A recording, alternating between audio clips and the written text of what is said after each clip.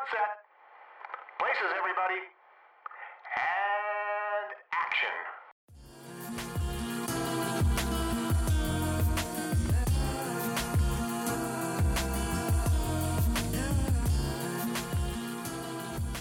Hi guys, you're listening to Black Girl Film Club, a podcast where two Black women discuss movies. I'm Brittany. And I'm Ashley. And on this episode, we're discussing The Harder They Fall from 2021, directed by James Samuel. So this episode is a little different than our typical episodes. This is more of a rough cut because The Harder They Fall just came out a couple of days before we record this. So this is kind of like our initial reactions to this film. So we're just kind of like shooting the shit, talking about the film, what we like, what we didn't like, and just giving you our thoughts on it. Yeah, it's not supposed to be comprehensive. I mean, in our regular episodes, we're not as comprehensive as I think we should be. But this one is like straight up, like I watched this yesterday, and now I'm giving you my thoughts and opinions. A little less annoying than like a YouTube video, but my first reactions video kind of thing. So I watched this. I have no concept of time anymore. Time means nothing to me as of late. But I believe I watched this Friday from the day we record this, so a couple of days ago. And I also watched it the other day, like yesterday from the day we recorded. So I watched it twice, which is not something I typically do when watching a film for the first time. So that means I liked it. Yeah, I saw a lot of people say that they liked this enough that they were watching it again. That's good. Like for me, like you don't get that kind of, like, first of all, I don't have the attention span to do that. And this movie is like 2 hours, I think. Yeah, I was feeling it, girl. I was starting to feel it. That's really bad. But like, that's been kind of the problem, like, of late has been me just being like, yeah, I could watch this thing, but my brain says no, not today. So unfortunately, I haven't really. I did not watch this twice. I meant to this morning. I ended up just watching like a TV show and just staring out in space, but like, and doing some random errands around the house, or housework or whatever. But yeah, I saw a lot of people say they like this more, like enough times that they watched it twice. And the movie just came out like on the 3rd. We're recording this on the 7th. So that's pretty good for something that just came out, especially like Netflix and its movies are usually not rewatchable. They have things like Tall Girl as a Netflix original. Yeah. I mean, and not every Netflix original is like something that Netflix made. A lot of times Netflix just buys something and slaps its name on it. So it's not always Netflix's like doing. Sometimes the movies are just trash, but like Tall Girl definitely is I think a Netflix like production, and I think this one was also some sort of like Netflix thing. So and I think it got like a limited release like on like on the big screen. But yeah, this is a Netflix production and distribution. So good for you this time, Netflix. You did something right. Let's keep that same energy in 2022. Which is not too far away, but God, let's take it home to the finish line. It's been a rough one. It's been hard out here. Ooh, child. Yeah, but okay, do you remember when... I don't remember when they dropped the trailer for this, but I do remember watching it and being like, okay, this could be really fun. Westerns are not very common. I feel like we get like 1 or 2 like really good Westerns every couple of years or so, usually not any with Black people in them. And that's kind of like a I don't want to say problematic. I would just say it's very detrimental to our history as a people in this country, and also upholds a lot of non-truths, lies, fallacies about who built this country and who was the American cowboy, because we all know the symbol of the American cowboy is one of the most racist people I've ever had the displeasure of reading about, which was John Wayne. And that has continued on like some Eastwood. 60 years later. Like his influence is very strongly, I mean, it's either him or like Clint Eastwood. Like those are the two like biggest names. And I feel like there's others that are like a little like lesser known, but like somebody like my grandma would probably remember them, and my mom probably too. But like, we don't get a lot of Westerns, and it's kind of the one thing I really love, being a girl from down south. Love me some cowboy hats, love me some spurs. So I thought this could be cool. Now, leading up to it, I was a little nervous because one, Sean Corey Carter is the producer, one of the producers of said film. And I just don't really get down with Jay-Z's whole his whole view of like black liberation via capitalism. It's not, you're not liberating any, like, you're not liberating who you think you're liberating, because you let Meek Mill buy that NFL guy a fucking Lamborghini or some shit, like some fancy expensive ass car, and he come on and talk about his deals are bad because he fucking has money. Yeah, and then he came on the internet talking about his deals are bad. Yeah, because they are. So what are you doing? So why are you spending the money? Why are you giving those people money? And so it's just very sus. I don't really like the things that the Carters as a whole do with like black liberation. It's just it feels very it makes me sad, personally. It does make me sad, because you see these people come up and you're like, you're one of the people, and then like later on it's just like, oh God, just a little bit of pocket change, here you go. So it bothers me. We're having a lot of issues with respectability politics via some of our elders, and it just really pisses me off. So like when I saw this, I said, I don't know. Because something about this movie is going to be corny. I just know it. It's just going to be some corny bullshit. It's going to be another Queen and Slim. We're going to have some problems. No, oh no, you went there? I don't put it past anybody. Okay? I don't think, like, you know, people will talk about we need black images in film, right? But then when the black images come, it's always somebody, like, I think we talked about this with like Really Love or like something else. I can't remember. But like for me personally, like my image of a black family is not everybody's preferred image of a black family. Like, I was raised by a single mother. I'm very proud of the fact that my mom raised me. And like, you know, people are like, oh, I wouldn't send my child off to live with their grandmother. That's not what my family is about. I'm a nuclear family person. And I was like, I definitely lived with my grandmother for several years.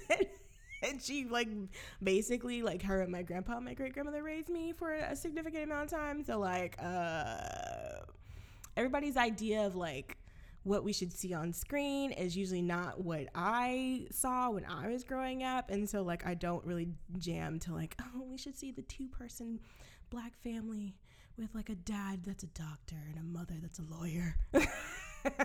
That's representation of me. So I was worried because he seems to be in that camp. I don't really, you know, and I'm very suspicious of people like that, more so as of late. So when I was, you know, when the premieres and stuff were happening, I was like, okay, it might be good. And also I had forgotten completely, like, who else was in this movie. I knew Regina King. I knew Idris Elba. I think I barely knew that Jonathan Majors was in this movie. That was a surprise to me. And Lakeith too. I was like, I didn't know any of these people were in this. So, yeah, I had my hesitations, but people said it was good. So I was like, okay. And I asked Brittany, I was like, you want to watch this? for the pod. She said yes, so that's kind of why we're doing it. Also, side note, shout out to the people at the British Film Institute who keep sending us things, including an invitation to talk to Regina King. We would have loved to, but I would have loved to get on a plane and leave this country forever. If somebody want to take us in over there. Yeah, if you want to put us up, like, just for, like, a little bit. I know exactly where the BFI, like, whole building and facilities are, because I went to London, like, one time, and I was, like, feet away or something like that, but, like, yeah, we couldn't go because we are poor American children. So that would have been cool. That would have been lovely. And then I would have been like, girl, let me figure out what's going on in this movie. I don't remember when they dropped the trailer. Do you remember they dropped the trailer?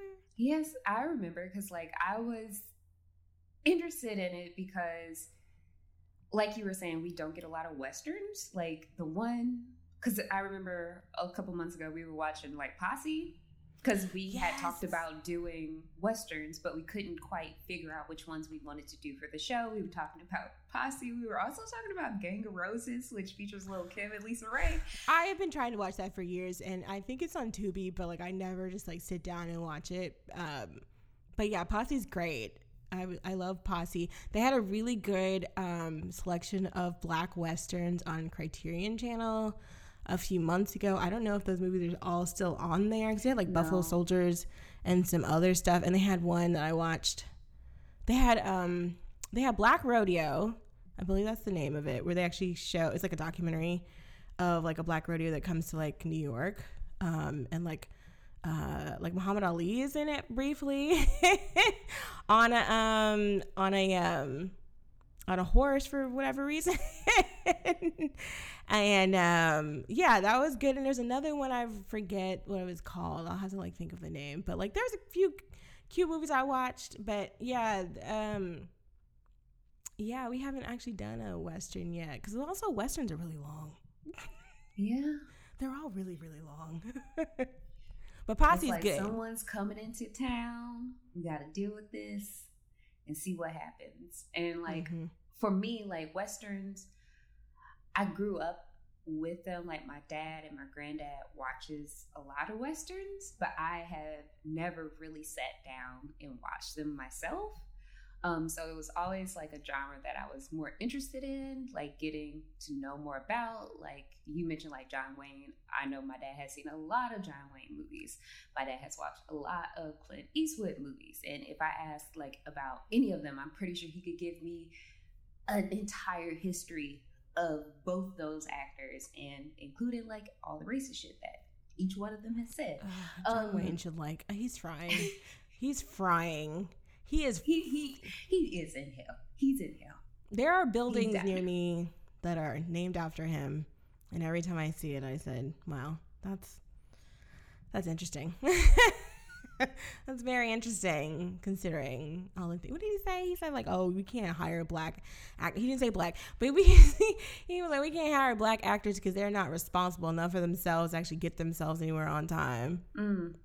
And some other stuff. And so we just, like, we shouldn't hire any of them because they're just pathetic little children, basically. And, like, and that's the god, like, of country, like, that's the god of country westerns. Not country westerns, but, like, Western movies. He's just a nasty person. Yeah. We had to watch The Alamo in class when I was in 4th grade, because we take, in Texas, we take Texas history. I don't know if other states do that, but, you know, this state used to be a country. So it was briefly a country for all of 5 years. Shout out to us. But, like, yeah, we had to take Texas history, and that was one of the movies that we watched. That was the movie that we watched. No, we watched two. We watched Alamo and Old Yeller, which I was like, wow, okay. But, wait. Yeah, I know. Dang. I know, my teacher was good. Took the little dog out in the back. Yeah, they took the dog. I mean, it was happy up until that moment, so at least it wasn't too bad. But I had already known something bad was gonna happen to the dog, so I was like, okay. But yeah, we watched The Alamo, and, like, he's very prominent in that movie. I forget which character he plays. But yeah, so that man is is everywhere. And that is not the true history of like the American cowboy. I would like everybody to think for a country that had people forcibly brought over here to till the fields and take care of your ugly children and manage your households and make sure you didn't die, and also like came up with like most of the cooking methods that people use and all sorts. Like, you really want me to believe that they built the rest of this stuff? Like, they went out and just like, we're gonna fend for ourselves out here. You couldn't even fend for yourselves back east. Yeah, like, and that's something that, like, while watching this film, like, this is a fictitious story based on real people. Yep. So like a lot of the characters in the film really like were real people, but this story isn't real. Which could possibly lead to some problems later for some people, because, you know, for some people, sometimes if a movie exists, they take that as for real. We was kings. Yeah, but so just, you know, this ain't for real, y'all. For some people. Yeah, Posse was like that too, I think, where it's not real, but like based on real people. I don't know if it's based off real people. Like, I mean, you have like stuff like the Buffalo Soldiers, and you have like the Spanish American War, but I don't think most of the people that were in that movie were actually real like people. Existed. Yeah, and some of the people in this movie are like based off of people, and so like they just take some of their story, not all of it. So yeah, just take that into account too. Crack open a book. Please don't like, use this as like the be all end all. Like, example of this, like, just so y'all know, like, going back to like, it's a different version, but Disney-fied versions of fairy tales aren't the legit versions of fairy tales. They're just the more prominent versions of them. So when you go back to like the original versions of stories, they're much darker. Disney has just taken them to make them more family friendly. Yeah. So a lot of times history has been whitewashed to be more palatable to white people, to take away what they've actually done to people of color, mostly Black people, mostly indigenous people. So like, just take that into consideration. Low key though, and they were kind of spinning that reel on the sequel to Pocahontas, because they took her back, or she went to England to chase after that man, and they treated her terribly. They treated her terribly, and I was like, girl, that's probably the one and only time. You know, they don't pay attention to nothing that happens in the sequels, because ain't nobody really gonna see them. It's for a home video viewing audience only. But yeah, that's the only time I've ever seen one. Like Mulan is a lot different. Even The Little Mermaid. She had a sad ass ending. Yeah, she turns to sea foam, dog. She don't get the prince. She just get depression and die. So like, that's how life is. That's real life. That's what it is. So yeah, don't take it all the end all be all. But I would say like, definitely like, don't pretend like, what am I trying to say? Please don't assume that only white people are out here doing stuff and doing the land. And I think they also talked about it. What is that thing with the food? They just did it on Netflix this year. Oh, the documentary, like the documentary series. Yes. Yeah. What the hell is that called? Oh, I watched it. Dang. Oh, High on the Hog. Yes, it was really good. It was High on the Hog. Yeah. Informative. It was a beautiful series to watch, where you learn how certain foods came to be, like where you got macaroni and cheese from, and why is it so important to like integral to African American culture. You learn that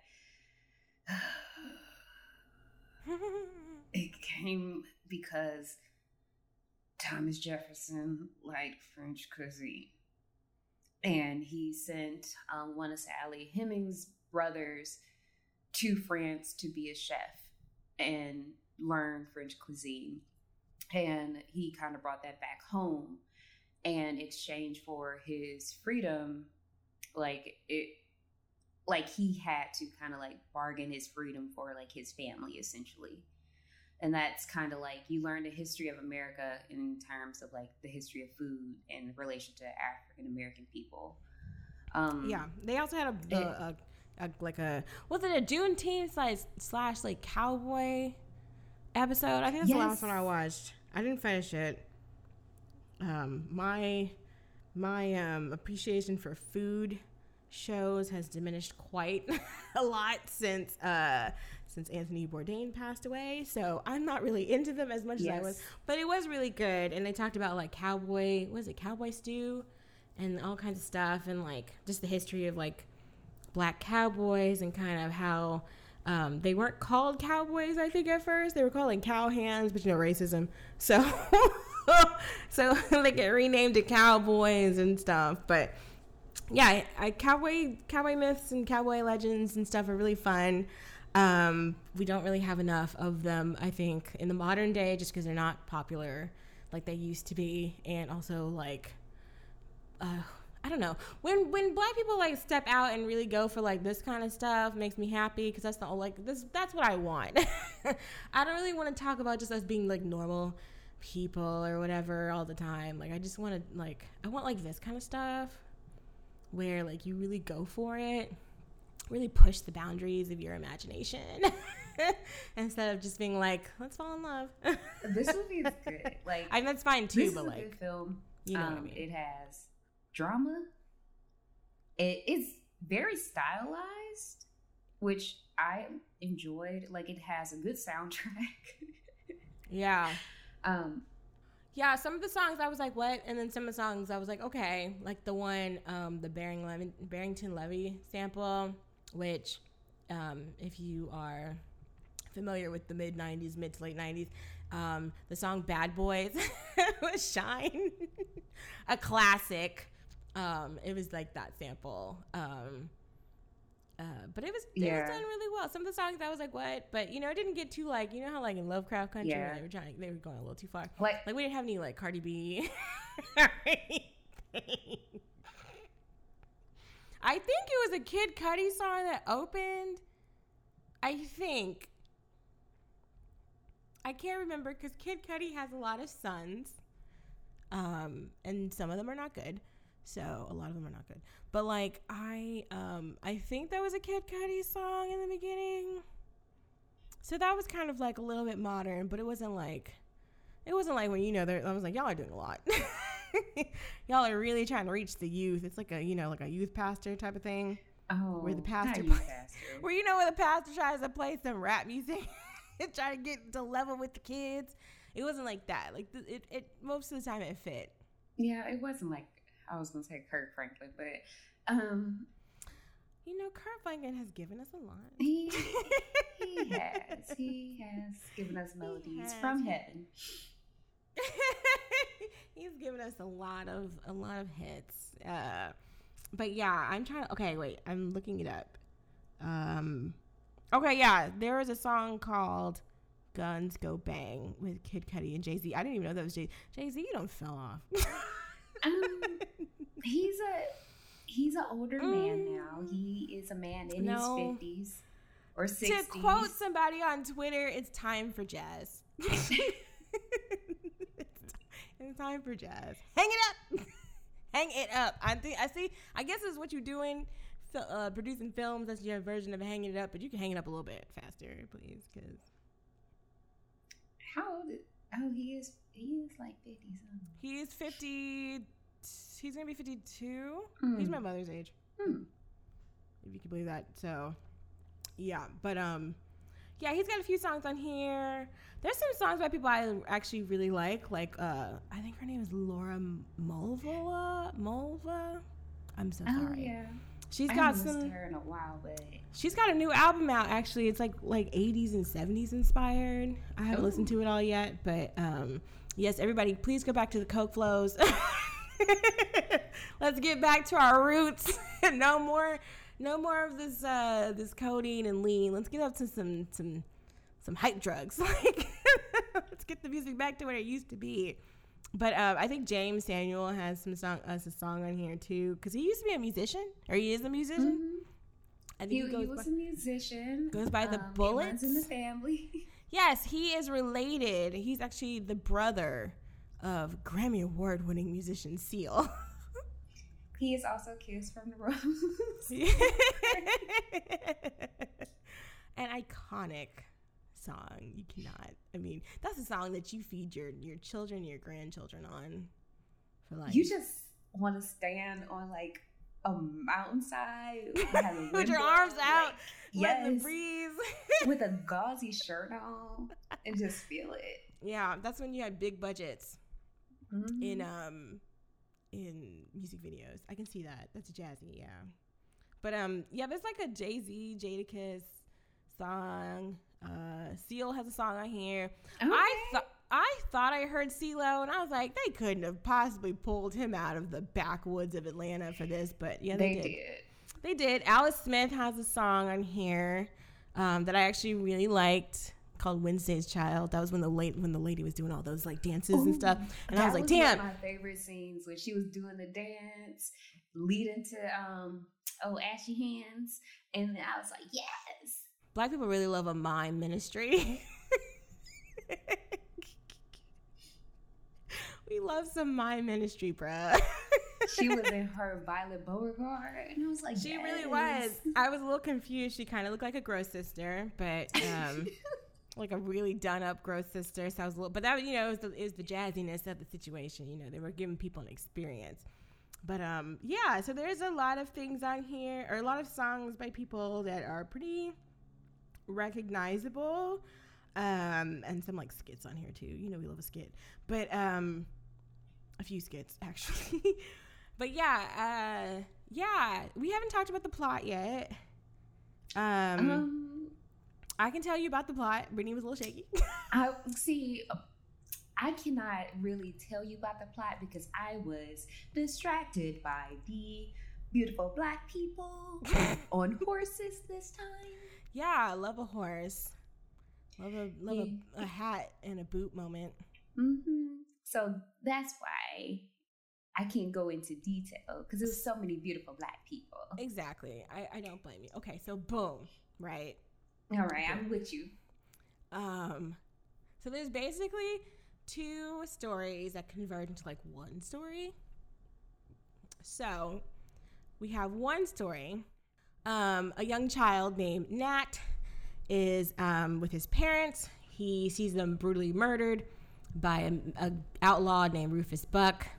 And Rufus leaves like carves like a cross in his forehead as like a remembrance, and basically like so you can remember him when he actually comes to beat his ass.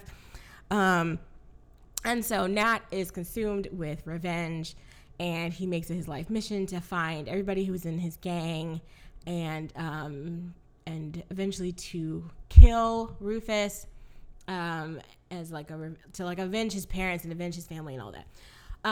Then we also have a group of outlaws. I cannot remember their name. Did they have a group? Did they have a name?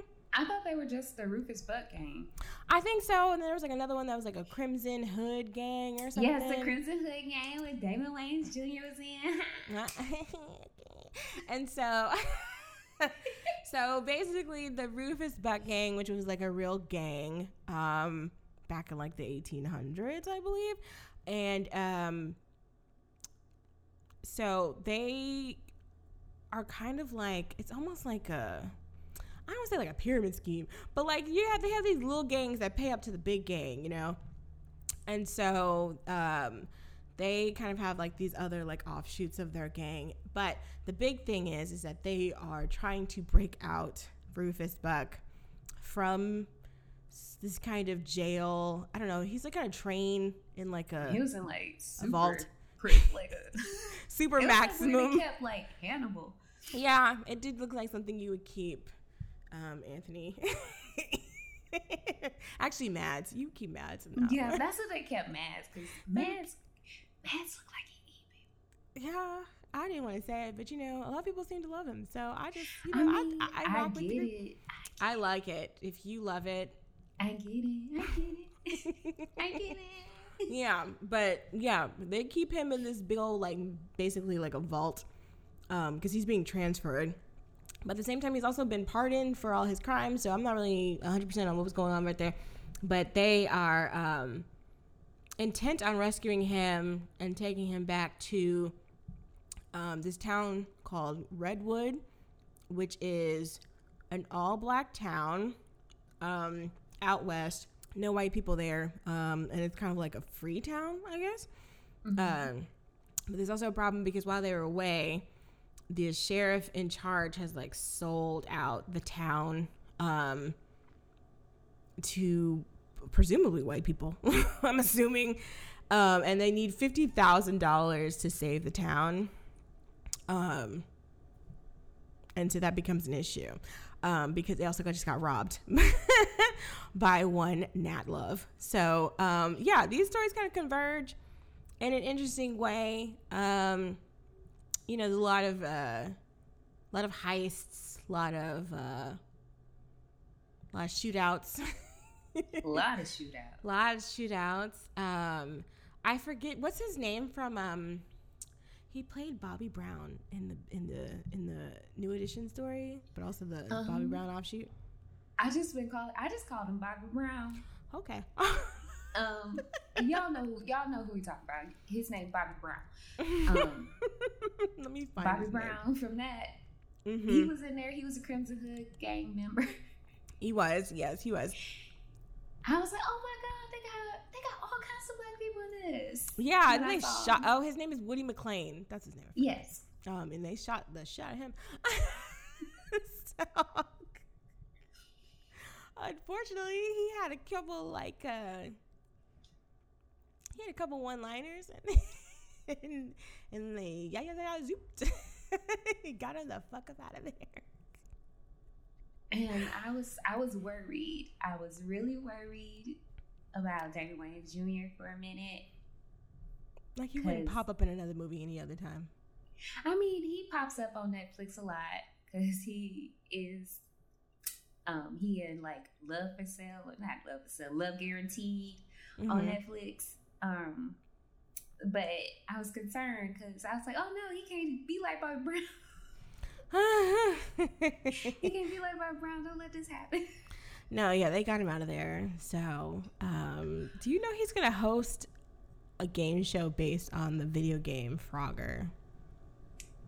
Who? Damon Wayans Jr.? Yeah. Like, do the people got a frog? I don't know how it works. It's to be announced, so it's probably coming next year. I feel like it's gonna be like the people got a frog. Yeah, no, it's probably definitely gonna be because we love to see people get hurt in the acquisition of money.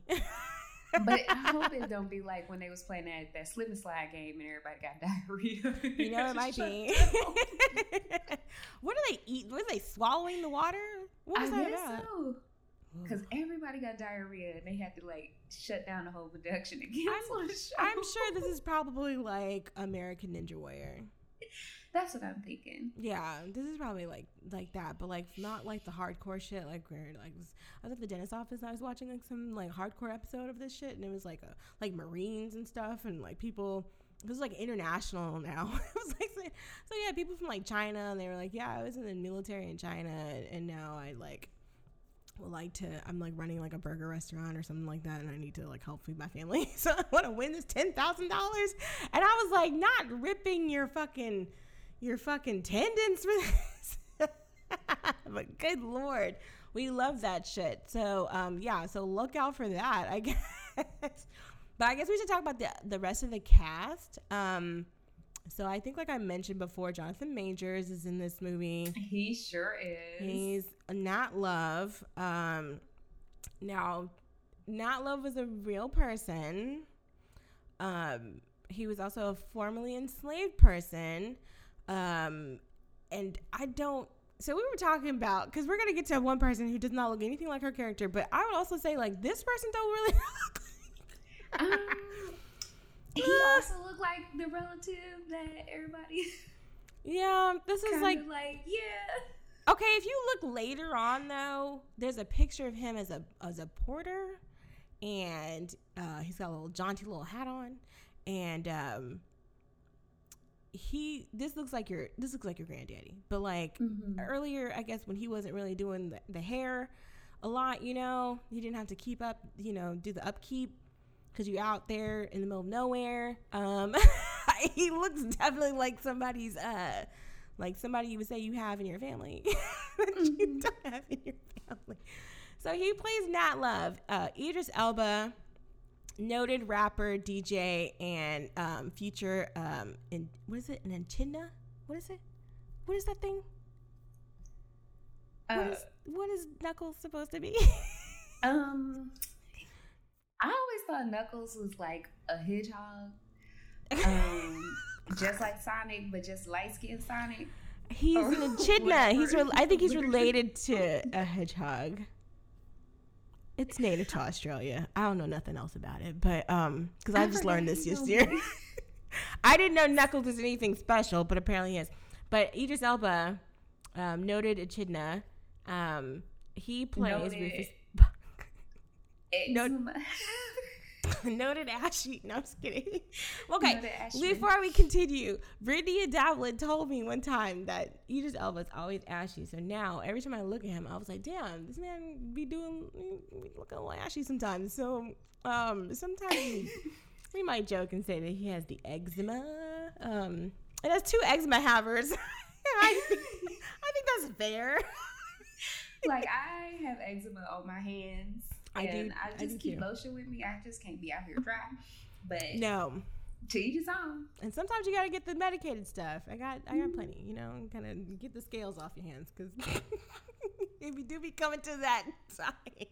But yeah, you shouldn't tell me because he had what, loafers on with like no socks. Mm-hmm. You know, black people love the loafer with no socks. Mm-hmm. So I will say Miss Mamas for the end. We have Delroy Lindo as Bass Reeves. He is the sheriff. No, he's a U.S. Marshal, and he was the first black U.S. Marshal. Deputy U.S. Marshal west of the Mississippi. He did, in fact, have a very large beard. Large mustache.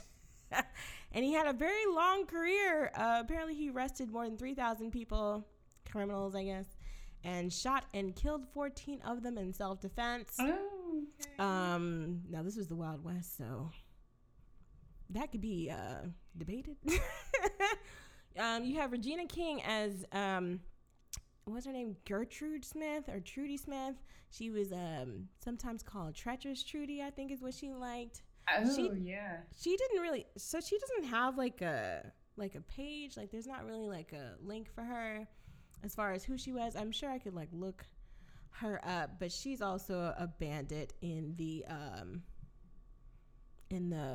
Rufus Buck gang. I actually loved her character. Yes. And she's really, I don't know. I didn't realize that that Regina King played on the show Pony. You know the little mini ponies when we were all calling each other stallions and mini ponies. Yeah, Brittany can't decide what she is, but I'm definitely a mini pony over here. And so is Regina. She's like 5'3". I didn't realize she was that short until like her and Idris were talking, and I was like, I know he's tall, but she seems exceptionally short. So apparently they used to steal. She was based off of a pickpocket in real life. There's not a whole lot like factually known about her, I believe, but she used to partner with a girl named Dolly Mickey, and they used to steal with each other. Okay, they was stealing. Okay. Yeah, and the movie actually gives her like an actual like backstory. That was intense. I recommend y'all watch that scene because Regina, she can act like that. Like we've talked about her films, like we've talked about like If Beale Street Can Talk. We talked about her a little bit in How Stella Got Her Groove Back. So we've shown her range as like a comedic actor and as a dramatic actor. She was in Friday too. Oh yeah, she was in Friday. Oh shit, yeah, we talked about her like 3 times. A lot of episodes. Yeah. But like this one was a little different because this was an intense role. Can we tell it? No, I don't want to tell it because it was scary. Like, no, I want to tell it. No, don't tell it because I want everybody to watch it because it was fucking scary. I mean, she peels an apple and she talks about peeling somebody's wig back. So it's scary. So if you see her like eating apples, just watch that part. Yeah, being threatening. But he won't let me tell you guys. So okay, fine. Okay, we have a Keith Stanfield, noted nasty, who plays a character named Cherokee Bill. If you look at the picture of Cherokee Bill, I can't say that they look quite alike. And we know this is acting. Like, I'm saying this for a reason, but Cherokee Bill was an outlaw, and apparently he murdered 8 men, including his brother-in-law. And says he and his gang characterized the Indian Territory, which would have been like basically, I guess, the Southwest or like maybe Oklahoma area. Oh, sorry. Yeah, Oklahoma area. My bad. For like 2 years straight. So he was out here saying what to do. Basically. In this one, in this movie, he's in the gang. He's kind of like I don't know, like the main enforcer. I mean, they're all enforcers, but he seems like he's more of like I guess he has a reputation of being a quick draw. Yeah. Which comes up later because really his MO is really just shooting people in the back. Yeah. Which is not legal in the rules of war. Yeah, I would say. I feel like there is a code. Yeah, if you're gonna shoot somebody, shoot me in the front. Like, yeah. Don't come up here and talk about you have this big old reputation and here you go shooting people in the back. Multiple people in the back. Like, not just everybody. One. Yeah, pretty much almost everybody. So then, Lakeith is a creep. I'll say that pretty freely. Everything I know about him is awful, but he's a good actor. Like, I can't deny this. Like, it makes me upset because he's such a creep. But, like, I think he was probably one of my favorite parts about this movie, honestly, because he just, like, the way he would talk and, like, the way he would talk to Trudy and how they would interact with each other. Like, a lot of the characters have, like, natural chemistry here. And I just thought he was really good. The way he was talking to, like, so when they go and, like, bust up the train or whatever, and he's like, don't play with me or I will shoot you. And the way he's talking to the Union soldiers and, like, negotiating because they got their girl, one of the soldiers' sons was, like, a soldier. He's like, well, we'll shoot him. Oh. But with that one scene where he had them little knives and was like, yeah, he cut up somebody's like tendons and little leg meats. Yeah, he was fucking people up. Yeah. So he's like one of the genuinely scary people in the show, or sorry, in this movie. And then you have R.J. Cyler as Jim Beckworth. He's a Power Ranger, y'all. Like, he's one of the Power Rangers. He's like the comic relief in the movie, but I thought he was adorable. And then you also have, so he's one of the Nat Love gang. There's like really like 3 of them. And then there's Edie. Is it Eddie Gathegi? Gathegi? I've never remember who you asked. No, I'm trying to remember because I'm looking at. He's been in stuff that I have seen. But he was in X-Men First Class. He was also in Twilight. We speak your name, Darwin. He was in Twilight. He was the only black vampire. Yeah, they had him ashy as hell. Yo, they didn't do him right. Hell for that one. They did not do him right. And with the dreads, that dread wig. He was in Into the Badlands, and I don't remember him being in that. That was a fun show. But yeah, R.I.P. Darwin. That's the last X-Men movie I watched. Because after that, I was like, oh, this isn't bullshit. I don't have time for any of this. Yeah, he's been a few. He plays Bill Pickett, who's another member of the gang, who is actually a rodeo performer. And he is in the Pro Rodeo Hall of Fame. He was inducted in 1989. And he also had 9 children. Yeah, he was married. He had 9 children. Okay, why? See, racism. Why would you call somebody the Dusky Demon? Hey, y'all. I know, like, maybe potential writers who listen, don't be describing nobody as dusky. I'm watching the Borgias right now, and there was a plot point where this, I don't know what you would say, like, nationality this person would be in 1492, but he came from Constantinople, and he was brown, and he was supposed to be betrothed to one of the Borgias, and then they murdered him because that's what they do. And she kept saying, oh, I keep seeing my dusky lover in my dreams. And I was like, listen, I know you're 12 years old or whatever, but like, listen, little girl, can somebody rewrite this? I'm not with this shit at all. And then next main character is Cuffy, played by Danielle Deadwyler, who is modeled after Kathy Williams, who was, she kind of did I don't know if it's appropriate to say that she did a Mulan, but she posed as a Union soldier under the name William Cathay. And she fought, I guess, during the American Indian Wars. I don't really know how she did it and did not get outed. But yeah, very, very wild to read her story, actually. She kind of plays like a bouncer in this movie. Stagecoach Mary's Club. Like, yeah. She's like, you cannot bring your guns in here. Yeah. If you bring your guns in here, you will get shot.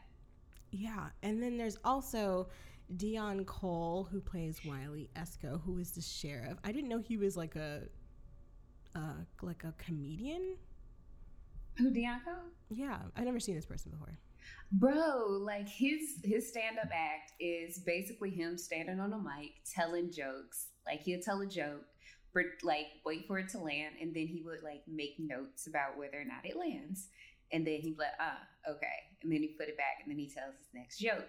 And he's a writer as well, and he is also on Grownish and the other one. He's on Blackish and Grownish. Yeah. He was also in Barbershop, but I will confess right now, I've never seen Barbershop, so he's in a few things, but I've never seen most of these things, so I did not know. But apparently he is a comedian. But I feel like comedians are really good at dramatic roles, more than people will give them credit for. Yeah, this was like that surprise, like him in this role, like surprised me because I've seen a lot of his acts. Like, I've watched his stand up for years. I've also watched like him in other stuff, and he is silly, like silly serious. Like his comedy is like silly dry. I can't quite describe it, but he's silly. And this is very, very different from his stand up, and he did a really good job in this role because it's so different. And he got his ass whooped. Yeah, he got the gold teeth knocked out of his mouth. Like, knocked out. Like, here, go melt these down for cash. And he also sold out the town. But I don't know. We're not supposed to think of him as like a bad guy, really? I don't know. I was trying to... we'll come back to that. So the last person we'll talk about... And I left her for last because there was a lot of controversy regarding this casting, was Zazie Beetz as Stagecoach Mary. Now, I will tell you about Stagecoach Mary.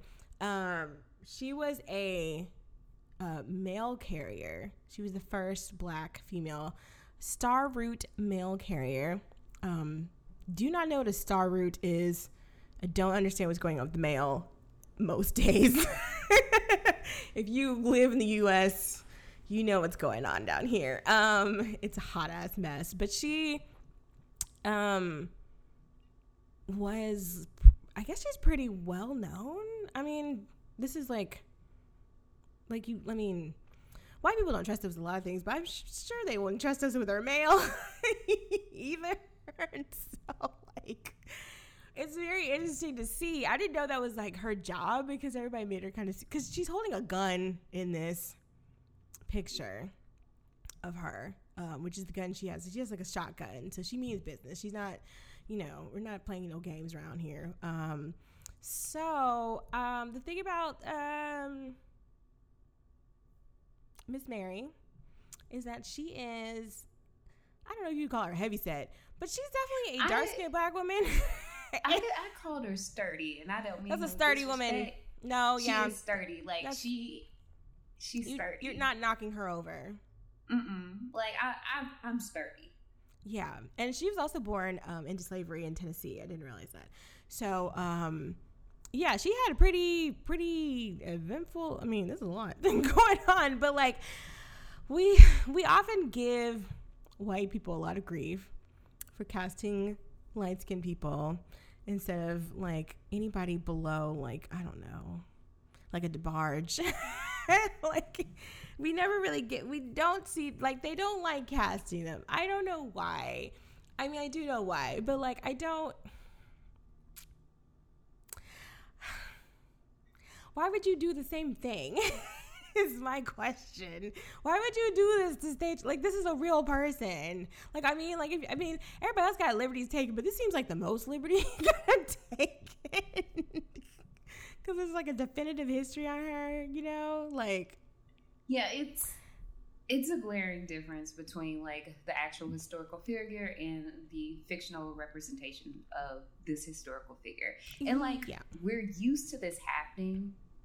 Like, I'm used to it happening from white people all the time, but like, now we are aware of it. Because like, an example of this, okay, I think of like films like To Die For, where Nicole Kidman, you think about Nicole Kidman, then you look at the person that she's supposed to portray. It's like, oh, okay. But like, let me look at this because I'm worried. This is very different. Like, you have actresses that are better fit for this role. Like, there are several actresses that could play Stagecoach Mary that are more similar in appearance to Stagecoach Mary, who could carry a scene just as well as Zazie Beetz, probably better. But yeah, I don't really know. That was my other thing. Do it. It's kind of like, where are we? What?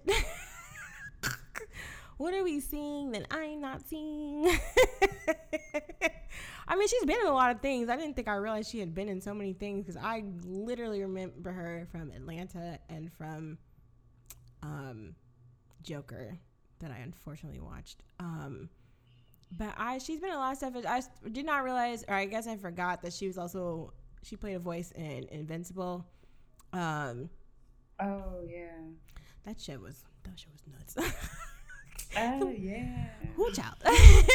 A lot was going on in that shit.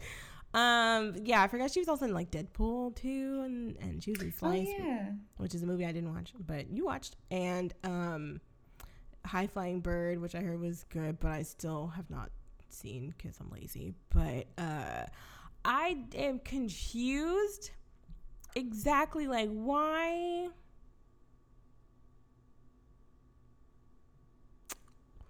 was the decision made? And not even like I guess if you're really talking about like historical accuracy, depending on the point of the movie, if it's not like the point of the movie to be historically accurate, then like it's like whatever to me, because like I just rewatched The Favorite, and that movie takes a lot of liberties with a lot of things, but the whole point of the movie is not a history lesson.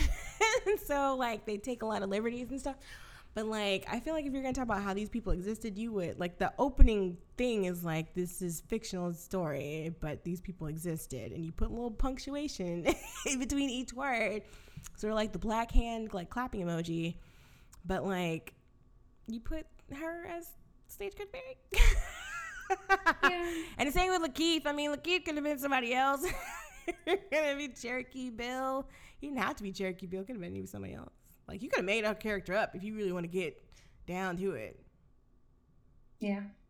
She didn't need to be the portrayal. But also, like, I mean, we could have had Dominique Fishback.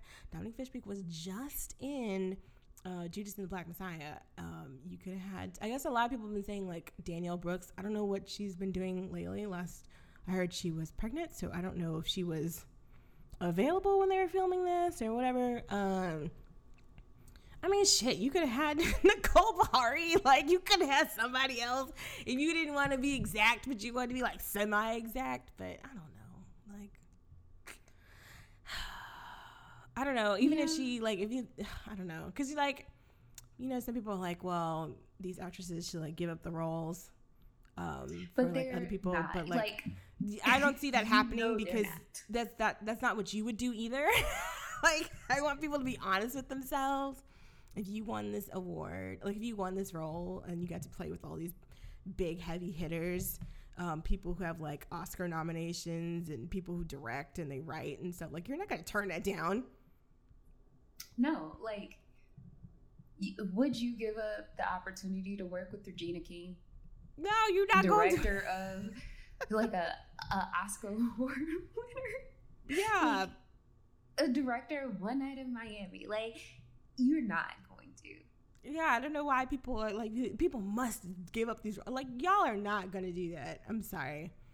I don't know why you expect these people to do that. Like, it's not going to happen. What happens if, like, what if I meet my future bae, Jonathan Majors, on the set of this film?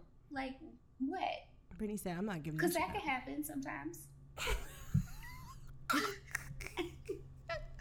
Maybe the acting got too real. Like, you don't know. Yeah. That's exactly what's going to happen. Exactly. So we kind of missed this in our discussion. I really don't know how, but it's also worth noting that since Jonathan Majors is like the main character of, or like the protagonist of this whole situation, Stagecoach Mary is his love interest, which makes her like kind of like the light-skinned love interest. And I don't really know how he's like skipped over that. That kind of also is kind of like a big red flag, especially for a movie like this when everybody else is like literally like mid-tone or like darker. So like it's kind of sus. I don't really have a lot to expound upon it. I also missed the Twitter spaces with like the director and like Jay-Z and Regina King, and I believe somebody asked them about the casting, and they were kind of like, well, if you know anybody who would have been good for this casting, like let us know, kind of like brushing it off. So yeah, that doesn't really bode well. Like you would hope, you know, people in charge of this kind of thing, after seeing how other actors are treated on other films and on other sets, would kind of be more cognizant of this kind of dynamic. But it seems like they didn't really care. And it's not, I don't really feel like it's too much on Zazie, because I mean, this is like a huge opportunity for her, and you know, that this, that, and the other. But like, I just feel like everybody who was like involved in the making of this should have been like a little bit more like sensitive to that whole thing and how this would come across. But the movie is made now, so yeah, let's keep going. So yeah, I mean, not to draw out the casting, I drew out the casting, but like yeah, that was the big controversy, and everybody's like, yeah, I didn't even try, which I don't think they tried, because come on now, shit, Regina King could be a Stagecoach Mary. If you want to be real honest with me, like, why are y'all playing a game? And I guess maybe it's just time to open up the pool of actresses. Like, let's get some people in, and let's open that pool up. I just hate that, like, everybody made such a big deal about Judas and the Black Messiah, and then, like, Dominique Fishback is not on anybody's, like, radar. Like, she's filming stuff, so that's good. Like, it's not like she did this, like, great role, and then, like, her career died. But, like, damn, nigga, like, let's get her in front of the camera. Like, why do I gotta be, like, the one-woman PR? Yeah, I mean, this was pre that. What, this movie? Right? Yeah. No. This movie was shot last year. It was supposed to start in March last year, but we all know what happened in March of last year. So this is also funny. Cynthia Erivo, Wesley Snipes, and Sterling K. Brown were all supposed to be in this movie, and they all had to leave because of the delays. So they didn't start filming Sterling again. K. Brown was supposed to be in it. Yeah, he could have been a good Rufus Buck, I think. I want to see him mean. I'm tired of him crying. Stop crying. Go shoot somebody. He should be a villain in something. Like, please. He should be a villain in like a live action Great Mouse Detective. I knew you were gonna say, because you know what, Rufus Buck do look like Ratigan. And I was like, why does this nigga look like Ratigan with this velvet coat? So okay, they paused filming. They recommenced it in September of last year. Ooh. And then they had to pause it because a background actor tested positive. So I don't know when they actually like finished this movie. If you attempted any sort of shooting schedule last year, God bless you, because you were doing some hard work. But yeah, so I don't know, like, I feel like some people could have stepped in. But I mean, I don't know. I mean, I just want y'all to do better. Don't do us like white people do us. But yeah, to answer your question, like, this is well after Judas and the Black Messiah was over. I mean, I'm saying, like, not after it was over, but like after she received acclaim for her role in the film. So this would be after, like, this would be it would be during the time that it was receiving acclaim. Because it didn't receive acclaim until this year. But you niggas gotta you supposed to have your eye out. Why I got my eye out before you got your eye out? I mean, because when were they shooting that film? When were they shooting? Black Messiah? Yeah. Because I was not able to go home. Okay. In 2019. And they finished it in 2000. They started in October 2019 and finished in December 2019. Kiss my ass, man. I was like, I was not able to go home. Yeah. So. I forgot. Did they film this in Cleveland? So yeah. Did they? Yeah. Is Cleveland like the new Chicago? At the house. Did they film this? Is Cleveland the new Chicago? Cleveland is the new Chicago. I know them tax credits must be good. Shit. Everybody loves a good aerial shot of Chicago. Mm-hmm.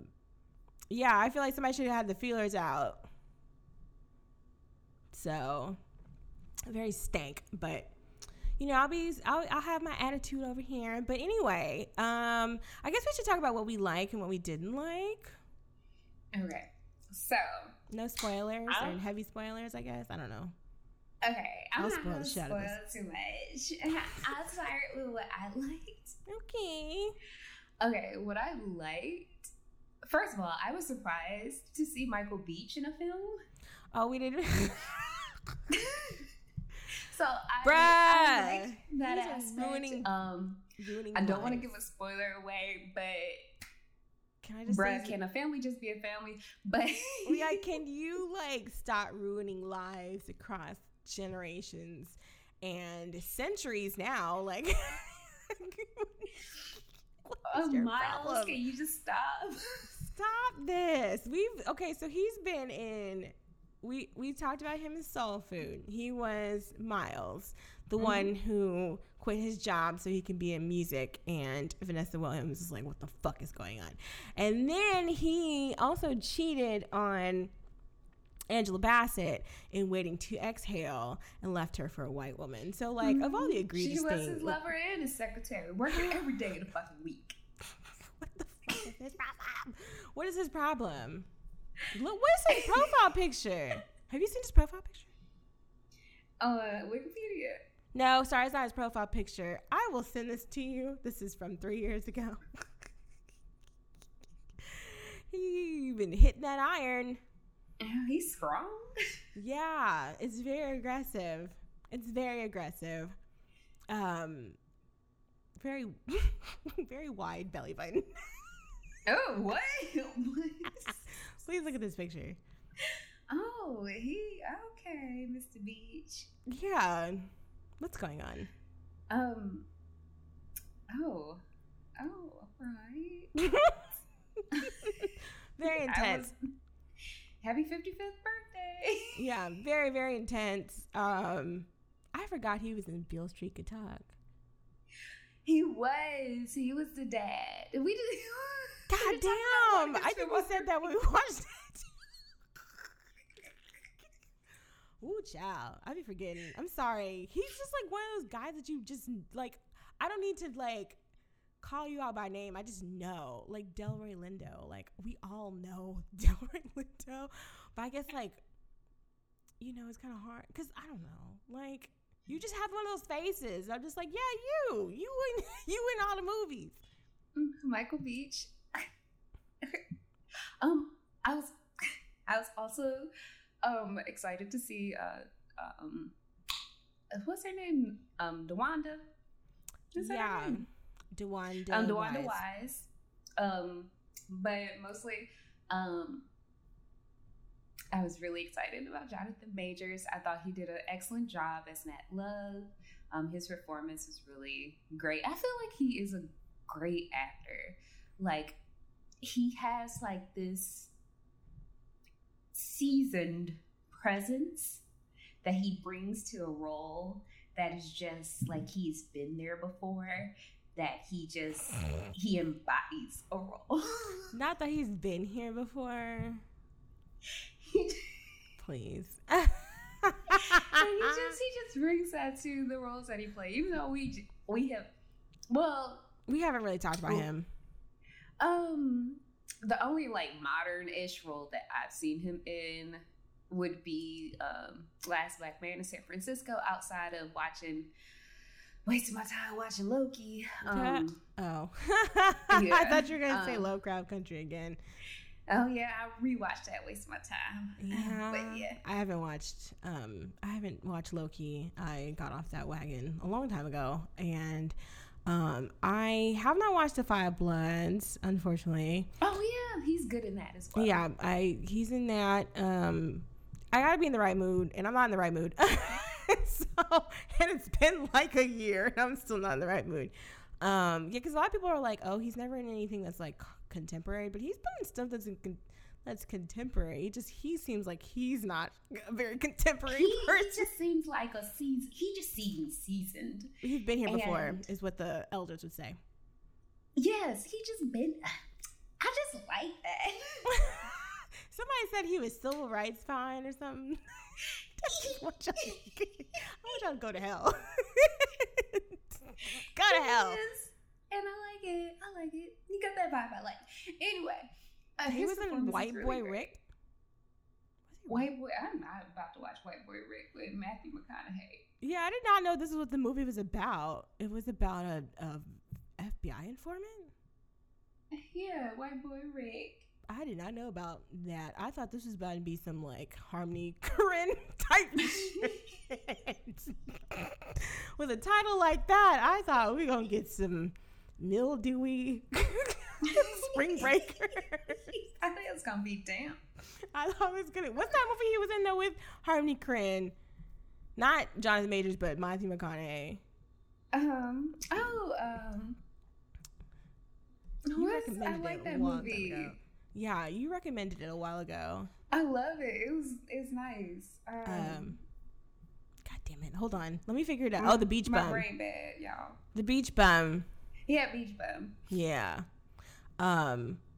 He has a movie called Trash Humpers. Okay. Oh yeah, Trash Humpers. Well, you would have clicked on it, haven't you?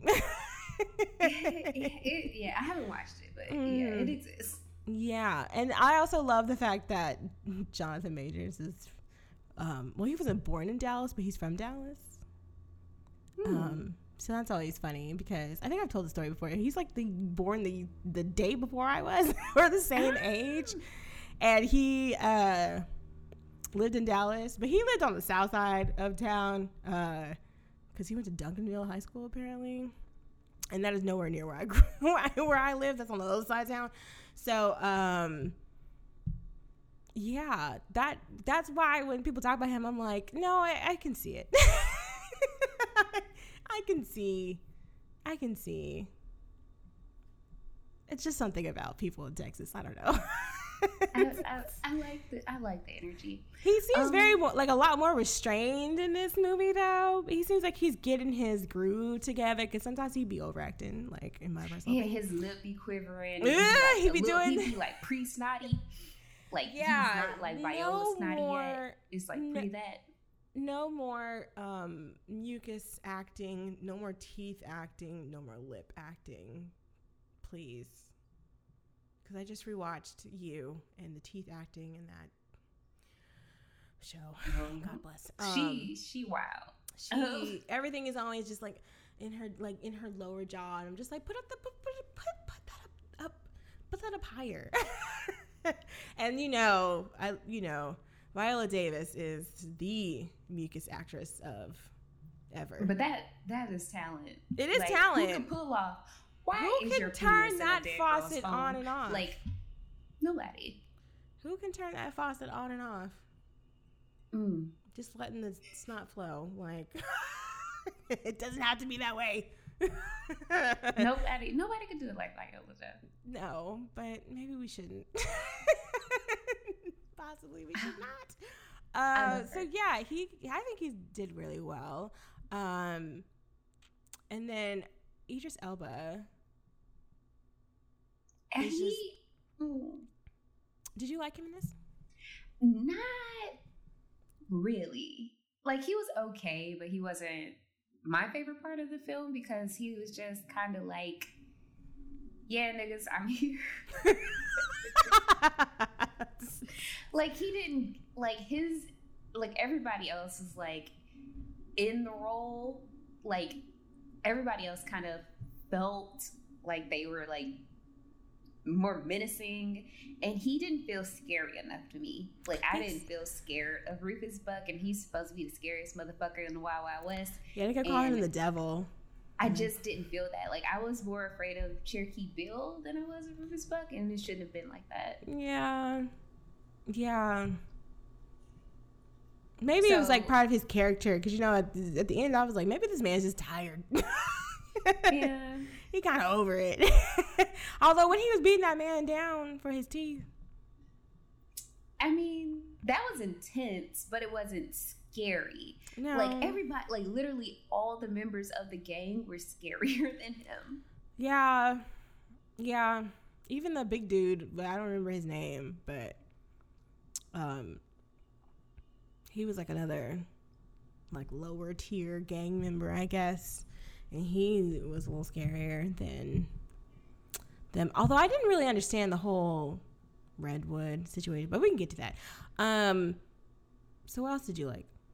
I like I mentioned earlier, like how stylized it was. I liked like the different cuts of the film. I liked the editing, and I liked the music.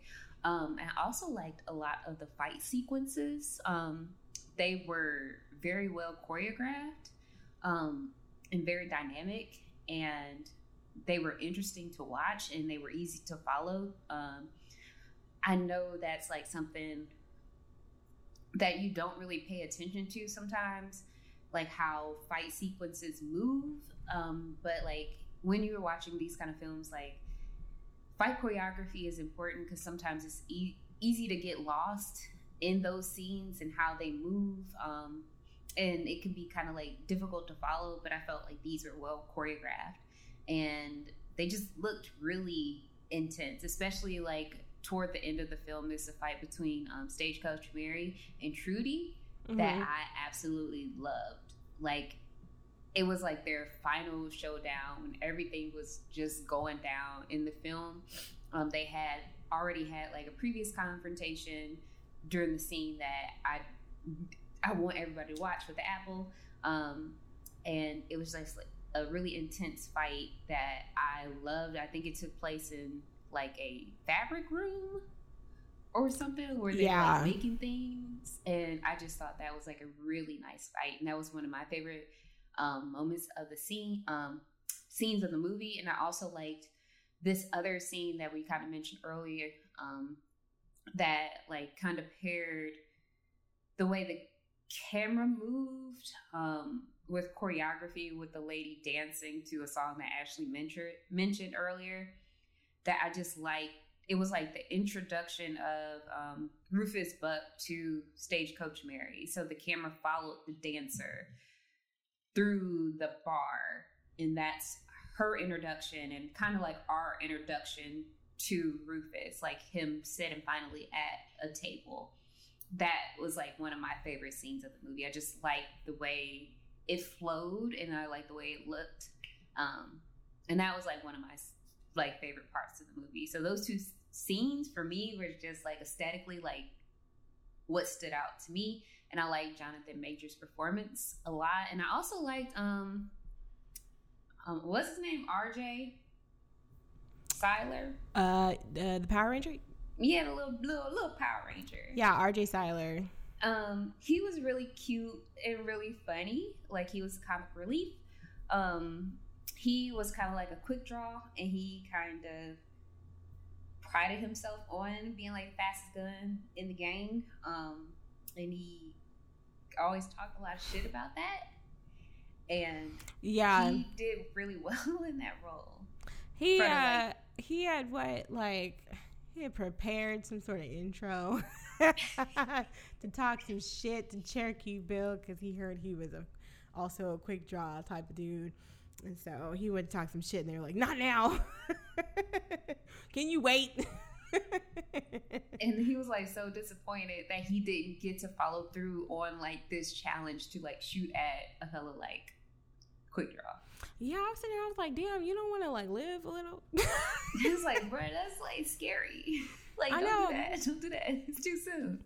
Yeah, I like the fight scenes as well. I did like the one between Mary and Trudy, only because they like put the guns down and was really just beating each other's asses. Love that way more than a gunfight ever, because it's just really like, get in there, you know.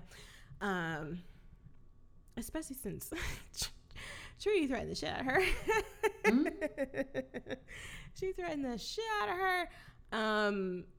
But yeah, I think like RJ was my favorite, along with Cherokee Bill. I did like the scene where they hijacked the train and they shot the shit out of that man because they didn't know if she was about to call her the N-word, or as Cherokee Bill suggested, it might be nincompoop. And she was like, well, I don't care. Because, you know, sometimes, you know, when you hear the N start to come off, you're just like, what are you about to say? What was that? Mm-hmm. What's going on? What? So this is, you know, back then you could just shoot somebody. Can nobody tell you what to do? So I love that whole scene of them breaking that down. I guess, like, I'm pretty sure most people know this by now, but I guess we can mention it too, that they named the train after Chadwick Boseman, which I would not have noticed had nobody pointed it out, because I'm not that good at details like that. But yeah, it's named the C.A. Boseman. So they did that for Chadwick. And I really liked, I think, between Regina and Lakeith, I think they played off each other really well. I would agree about Idris. I don't really know where he was. I also kept thinking about his rap career while I was watching this. Oh, no.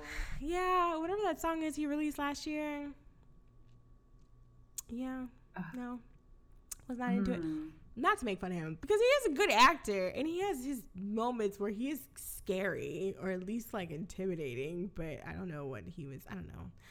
It wasn't. He was more intimidating when you couldn't see him. Yeah. Like in the beginning, I was like, all right, this nigga's scary. Yeah. Like, and then you let the baby, you hold down the baby? Like, you shoot his parents? How dare you? Because remember I texted you and I was like, who's holding down the baby? Is this a white person holding down the baby? It was not a white person holding down the baby. But, because I think the Rufus Buck gang was like mixed between African American and Creek Indian. Well, I don't know if Creek Indian is appropriate. Muskogee. So, like if you look at the picture on like Wikipedia, like you can kind of see I don't know. I'm trying to figure out which one of these is supposed to be Rufus Buck. Because if this is him, he looks almost like Jonathan Majors. It's very interesting. But yeah, so I was kind of like, oh, why are we putting hands on the child? And you can't see him. Like that's not right. Like, what are you doing? But I would say my favorite parts were basically like a lot of the dialogue was pretty good between the characters. It just had like a natural riff. I think probably because some of these are like comedic actors, and so they just have like a natural, like you kind of understand the rhythm of a scene better, I think, when you have to like do stand-up comedy and stuff like that. I did love that part where they were talking about how Rufus Buck wasn't the devil, like white people were the devil. And R.J. Cyler's laugh was ha, which is some shit I would have done. So I love that. We haven't really talked about Cuffy that much. I love her character because she's small, but she's probably one of the more intimidating characters because she has just crazy eyes. Yeah, she looks like she'll cut you. She looks like she'll cut you. Especially, I love to see where they go to they do the bank heist, because the Nat Love gang does not do bank heists. They rob the people who rob the banks.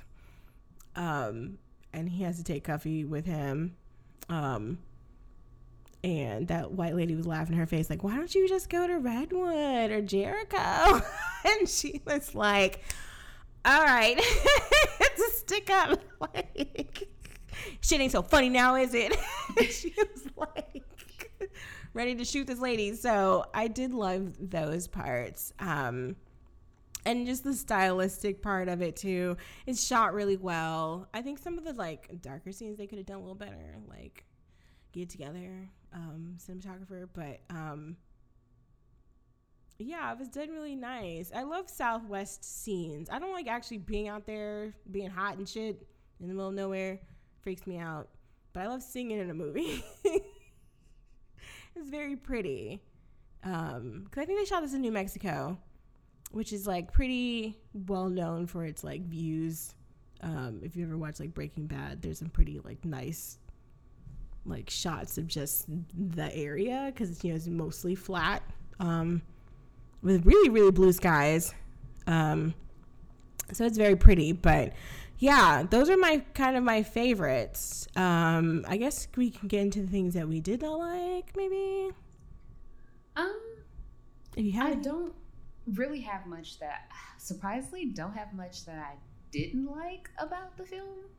Yeah. The only thing that I didn't like, it's not like I did not like about it, but like I just felt like he just could have brought a little something, a little more to his role to make himself a little bit more scary, especially with all the mythos, like all of like the mythos around like Rufus Buck, like the way that everybody was whispering around him before like we were actually introduced to him, and like the history of the character, especially the like Nat's drive to meet this particular character, like all the build up to it, and then we see him in action, and it's not necessarily intimidating. Like it's intimidating, but not intimidating in a way that you think it is, and everybody else around him is a little bit more intimidating. Like, yes, these are kind of like your henchmen,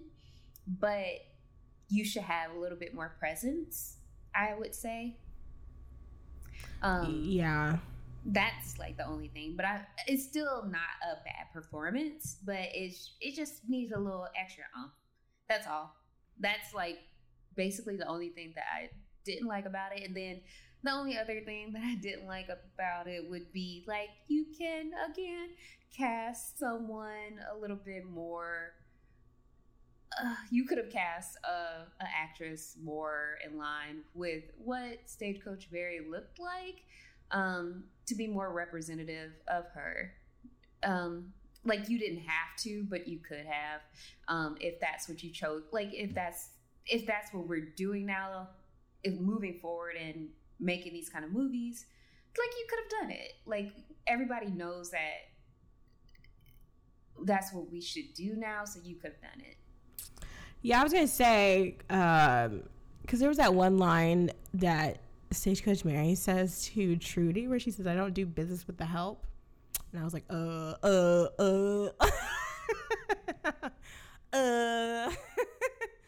maybe out of someone else's mouth, I would be a little less like, what? And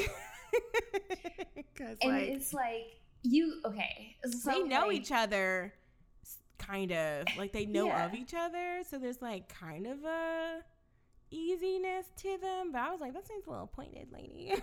I don't like how that came out of your mouth so easily. And it's that kind of line is different because of colorism. Like, yeah, it's like different. It has a different connotation. It was giving I be in the house. Yeah.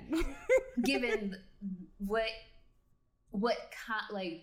the time that the story takes place and all those things. So like, it's a different kind of line. Yeah, so I didn't really like that line that much. I also really didn't like how they were doing Cuffy when they had to take her to the bank. Yeah, because they made her put on a dress because she was going to be, at this point, like, no spoilers, whatever, but Stagecoach Mary has been, well, I guess it's a spoiler, but whatever. Stagecoach Mary has been captured, and so they're trying to figure out a way to get her out, so they go rob this bank for some monies, and they have to take Cuffy because she's the only, like, woman in their gang, she's like, please don't make me put that on. Like, please. And so she has to take off her, like, clothes and then, like, not all her clothes, but, like, take off her pants at least. And then RJ's character, which is Jim, we keep calling him, like, RJ.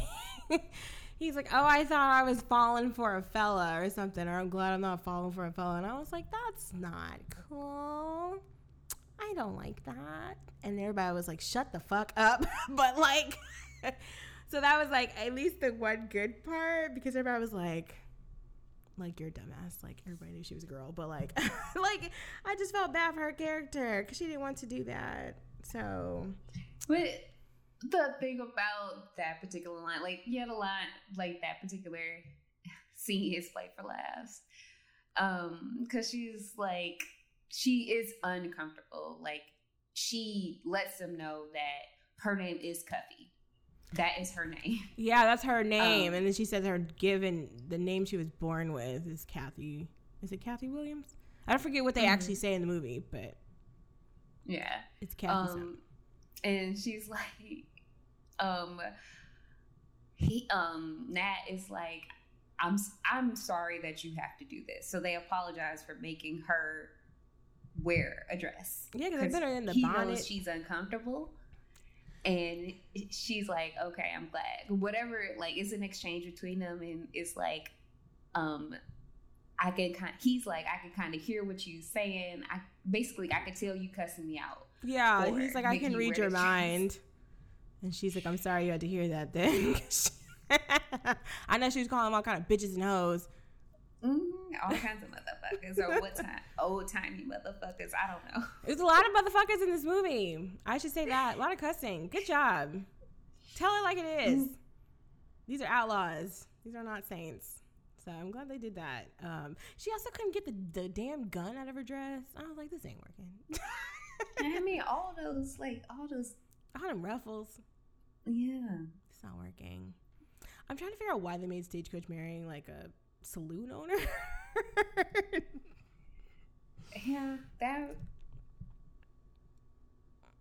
Yeah, She was like a franchise owner of several saloons and hotels or something in various cities. It was like a TGI Fridays. Yeah, she was like what was it? What was that place we used to go to? Planet Hollywood. That nasty food. It's like that.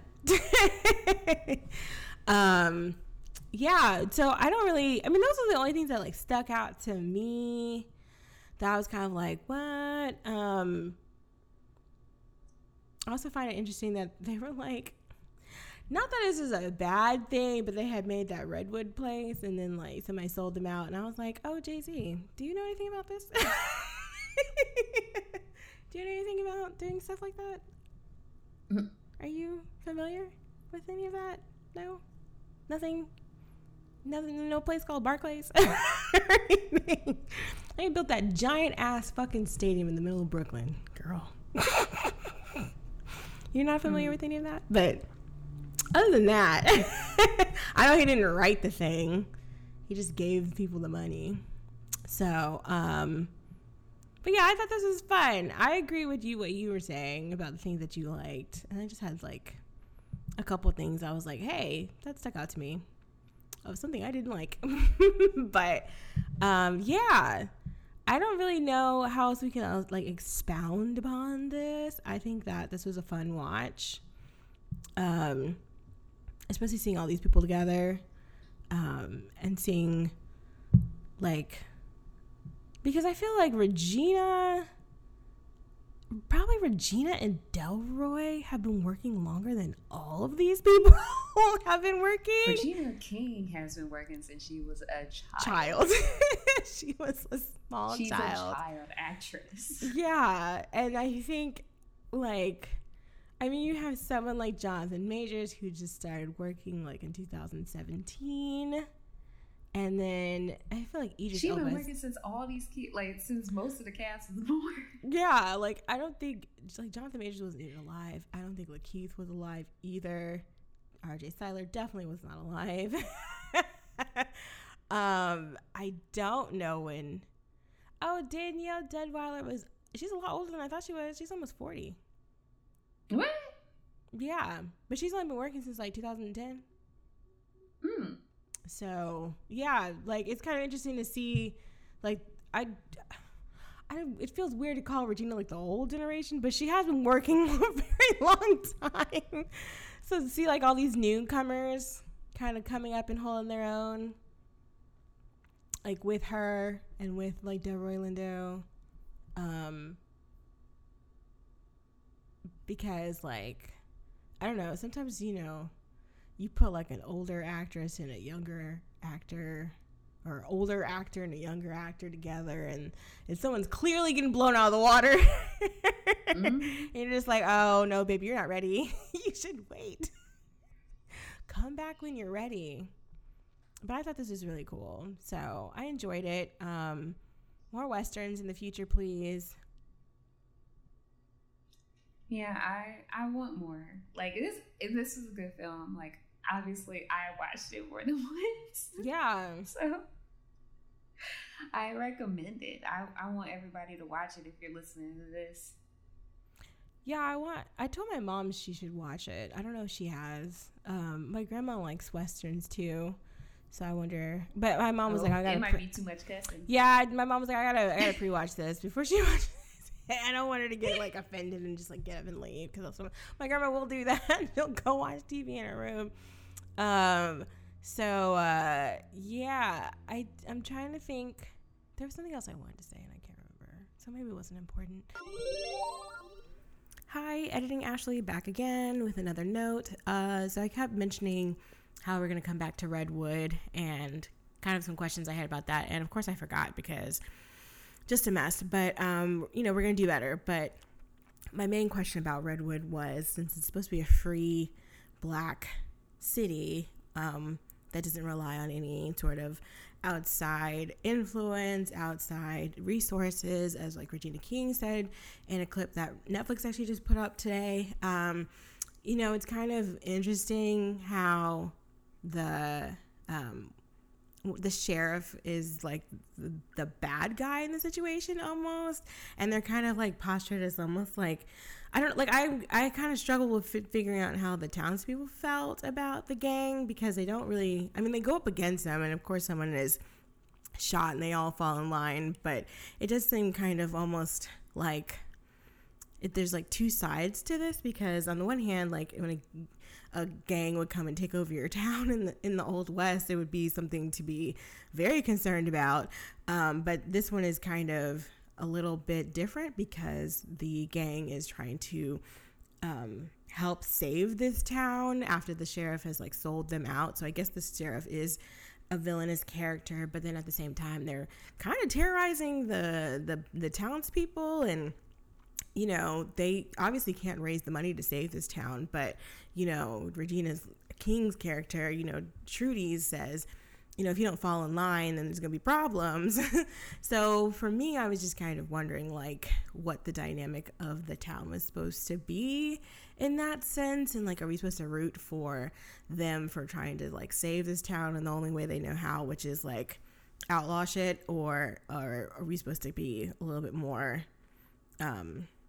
I mean, obviously we're supposed to hate the gang just because of like the whole story with Nat Love and his gang, but yeah, I had some questions, but unfortunately we didn't get to them. So, of course I'm going to rewatch this movie probably this weekend, so I'll have a clearer picture. But yeah, let us know what you thought, if you kind of had the same reaction or a different reaction. We did not spoil this movie as much as Brittany didn't want me to. So you'll have to watch it and let us know what you think. I think the perfect companion, we usually don't like recommend movies, but I do think Posse is probably the best one to watch with this. Everybody and their mother is in Posse. You would not believe how many people are in that damn movie. You got Melvin Van Peebles, Mario, Sally Richardson, I think.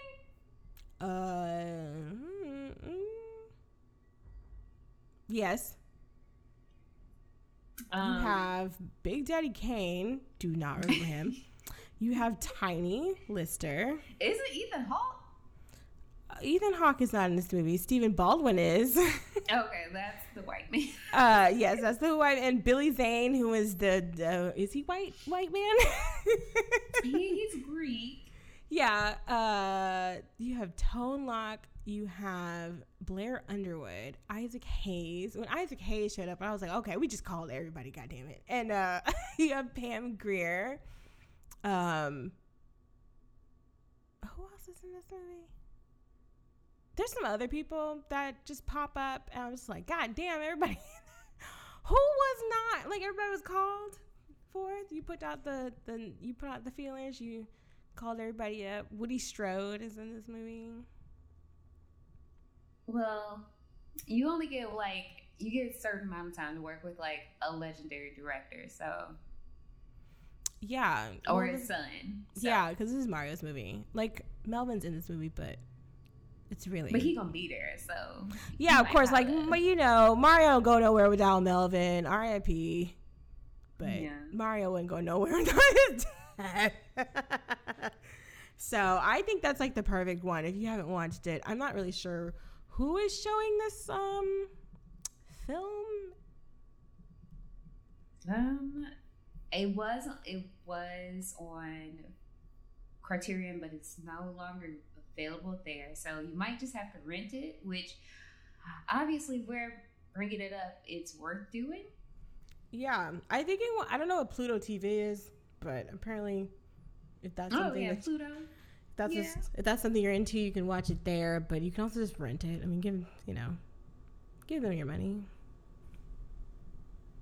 Yeah. But yeah, and this movie, of course, like we said, is on Netflix, so you can watch it there. You should. Everybody else in their mama is. So like, I mean, like, get with the program, get with the winning team, and hopefully more people will make Westerns in the future, like with Black people. I mean, the other ones are fine, but like, The draw is the black people, I think. Yeah, I mean, I don't want any more like Texas Rangers with like Ashton Kutcher or whatever the fuck. So what was that movie that what was that one that oh god, what's his name from Family Guy? Seth MacFarlane. Didn't he do some weird ass thing? That seemed like right up your alley. Did you watch that? I know you did. No. You didn't watch? Not. Yeah, you didn't. I didn't even watch No. Adam Sandler's. Ooh. Wait, what was the one he did? He had like it was in Once Upon a Time in the something 6 or whatever the fuck.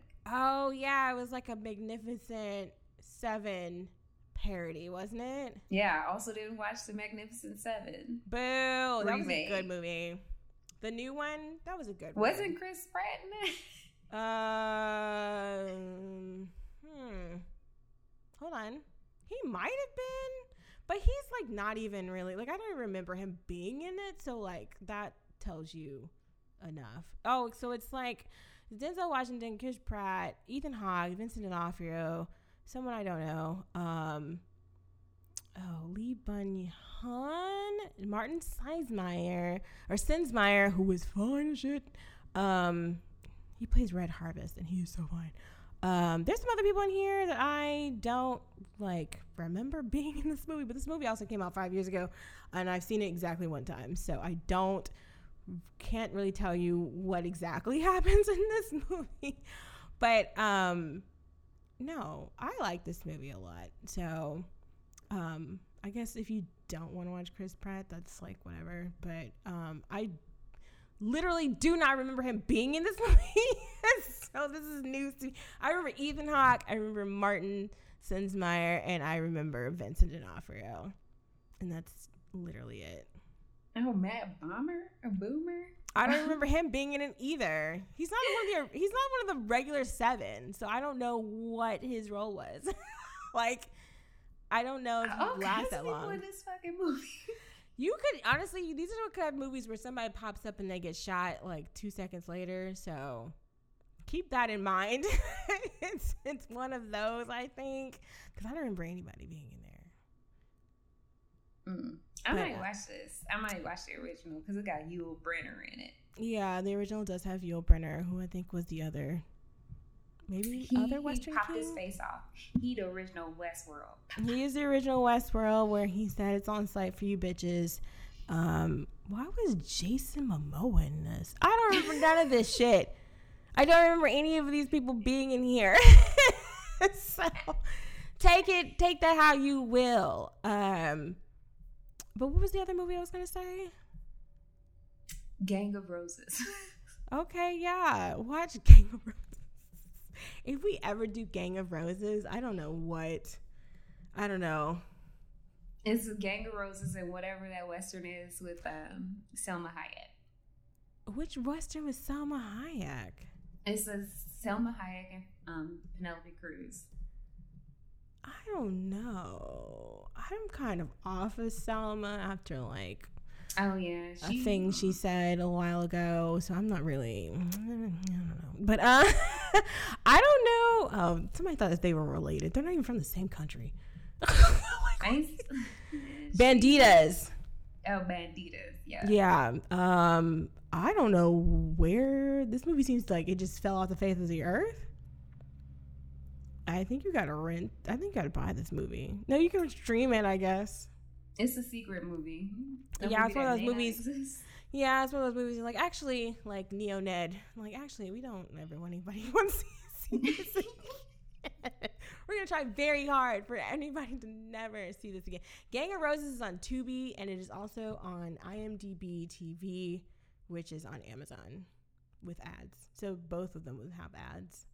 Stacey Dash was in this movie. This is when she still thought she was black. What, did she ever think that? With all these people, you think she'd be around all these damn people? All these. She was also in that show with Lisa Ray. Does Lisa Ray not think she's black? Lisa Ray thinks she's black, but Stacey Dash was in that show with Lisa Ray. Oh yeah, she smacked the shit out of her. What was that show? It was on VH1. It was on VH1. Yes. Did you know Tony Todd was in a Western?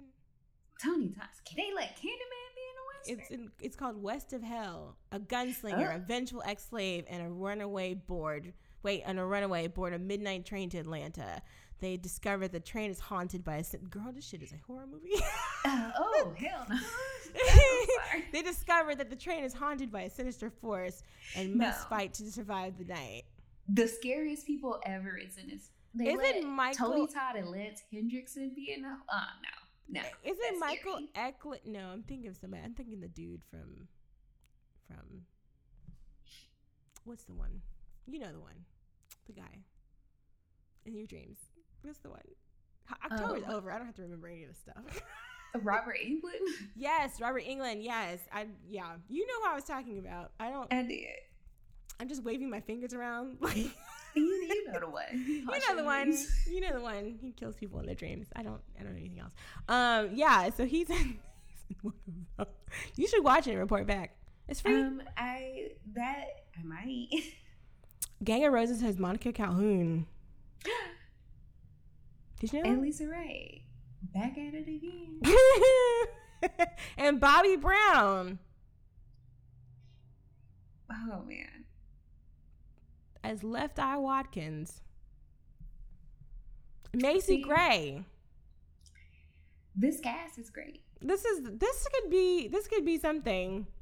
What that something could be, I don't know. But somebody needs to watch this and tell us. Brittany needs to watch this and tell us about it. There's also a sequel.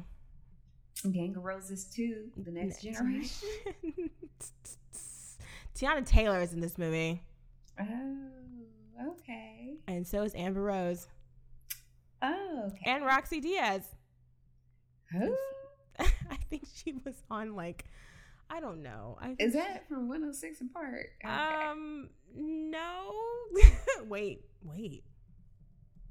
I don't know. Some of these names, they kind of blur into each other. No, she was on 106 and Park. This is when I stopped watching it. Because we are loyal to AJ and Free over here. I don't know what happened, but I was not about to sit there and watch this shit after they got. I think I watched 2 episodes, and I was like, actually, never mind. I don't need to. So yeah, the Western genre is full of drama, intrigue, chaos, people being shot in the back and the front. I was gonna say the one Western I did like recently, even though I don't like who's in the movie, was The Assassination of Jesse James by the coward Robert Ford. That is the entire title. It is very long. It's a long title. It's a long movie. Unfortunately, it has an Affleck in it, and it's not the very famous one, and I hate the sound of his voice, but it is a very beautifully shot movie. I think that's probably the last, it's not Brad Pitt's last good movie, but it's the last time Brad Pitt kind of looked like how he did in the 90s. It's from 2007, I think. You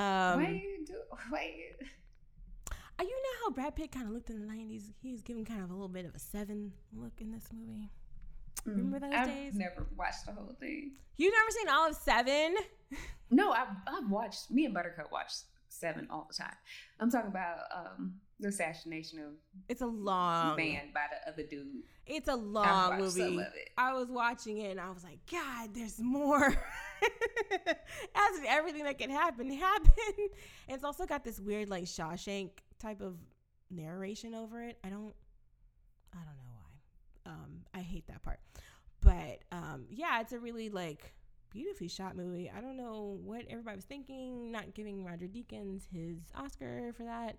I think retroactively they just got to give him all the Oscars that he should have gotten from 1960 something until very recently. But yeah, that was a pretty nice one. It's also very sometimes you wonder what people used to do back in America, in the oldies America, because people you know how people will talk about America this generation is so fucked up and blah blah blah, and I was they literally paraded this dead man's body around for months so people could get a look at him. And people came to see his dead body. I was that's not weird to y'all? That's not weird? That's a Sunday afternoon activity for the entire family. Girl, especially how we talked about how lynching was like a thing. Like people used to put lynchings on postcards and shit. And I'm just like, what's going on with the American consciousness? It's not a recent thing. This is like a tale as old as time. What's going on with y'all? what's happening? But yeah, so we got Posse, we got Assassination of Jesse James, we got Gang of Roses. Gang of Roses. We got Magnificent Seven. We got this movie. Yeah, we got Black Rodeo. Mm-hmm. Black Rodeo is great. So that's a whole list of movies y'all could watch if you're into the Western thing. So yeah. Okay, last interruption, I swear. So we of course, we gave a lot of examples of some of our favorite Westerns. But I don't know how I missed this one yet again. But No Country for Old Men is also a great, like, sort of like a neo-Western. It's not set back in the day as far as like the 1800s, but it's a really great Western. It's set kind of in the 1980s, so it's not as as far back as all these other movies are, but it also really solidified my fear of Javier Bardem because he goes around assassinating people and with a very interesting haircut. It can be a little slow at times, but like the violence level is turned up to like 11, so if you're into that as well, that might be another movie that you want to try. That's what we recommend that you all watch if you're listening to this very rough cut of our initial reactions to The Harder They Fall. We hope that y'all enjoy this. If you want more from us, you can check us out on Twitter. We're BLK Girl Film Club. You could also follow us on Instagram at Black Girl Film Club. You could listen to us on Apple Podcasts or Spotify, or wherever you listen to your podcast at Black Girl Film Club. If you have like any questions or whatnot, if you want to cuss us out, which you bet not. Please don't. I don't take it lightly. You bet not. You bet not. I won't take it lightly. You can email us at blackgirlfilmclub@gmail.com, or you can visit us at blackgirlfilmclub.com. Yeah. All right. Yeah, so, we got everything settled. All right. If there's no other, I guess, announcements, then we're going to hit the road. We're going to hit the trails.